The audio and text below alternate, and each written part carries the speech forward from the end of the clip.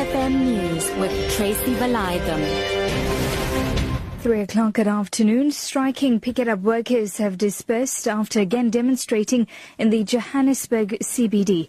The protests have left the city in a mess with rubbish strewn all across the streets. The strike continues despite a court interdict obtained by the employer last week. Sasha Naidu reports. Hundreds of protesting picket-up workers are dispersing in separate groups after protesting for several hours in the Johannesburg CBD. All roads in the city are strewn with litter from the aftermath of the protest.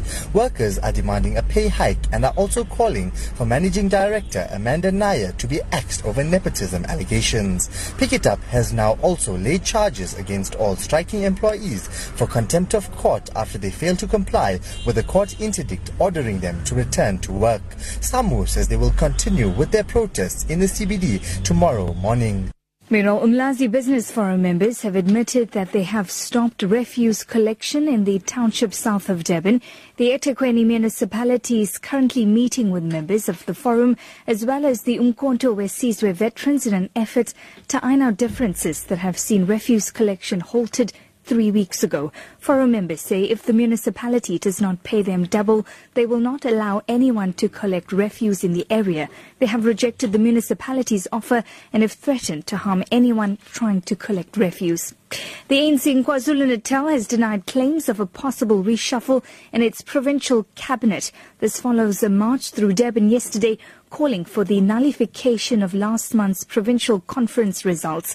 ANC KZN spokesperson Mdumi Seni Ntuli says the Provincial Executive Committee has not announced any cabinet reshuffle. It seems to happen that their demands are now evolved. They are now making a demand that says they don't want the current leadership of the ANC in the province to make any changes in the cabinet. They do not want the leadership to replace the premier. All lots of allegations that the leadership is involved in some planning to remove some of the MECs in the province as well as the premier. We are not aware of that. The PC of the ANC has never made a decision that we are going to remove anybody. Police have diffused tensions during a DA protest at the ANC's Western Cape office in the Cape Town CBD. DA leaders organised the protest against what they said was the ANC's cosy relations with gangsters. Chris Mabuya reports. DA supporters have come in great numbers to demonstrate against what they say is the cozy ANC relations with known gangsters in the province. DA leaders Bonginkosi Madikizela, Patricia Delil and Helen Zille addressed supporters under a heavy police presence. Madikizela says supporters must make sure that the ANC doesn't rule this province again. Lebanese officials say an affiliate of Al-Qaeda has freed 16 Lebanese security guards held captive for almost 16 months as part of a swap deal.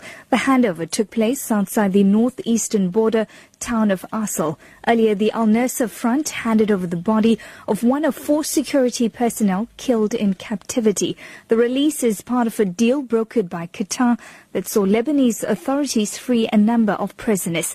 The BBC's Jim Mer reports.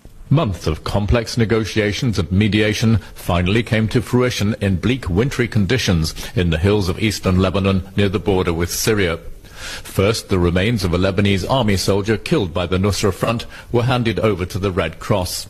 Then a heavily veiled Sajjad Dulaimi, the former wife of the IS leader Abu Bakr al-Baghdadi, and her children were handed over to black-masked Nusra fighters. Finally, the 16 soldiers and policemen held by Nusra were released and driven off by the Red Cross to be reunited with their families. Back home this afternoon, the South African Weather Service is issuing a warning for high temperatures followed by a high probability of veld fires in the central parts of the country. The Eastern Cape is experiencing scorching conditions today, with the hottest area being the northwestern interior of Cradock, where temperatures are expected to peak at 42 degrees Celsius. Port Elizabeth Weather Service spokesperson Garth Sampson. Conditions are expected to cool down slightly tomorrow, but the rest of the week will remain hot, with temperatures in the late 35s, close to 40 over the interior.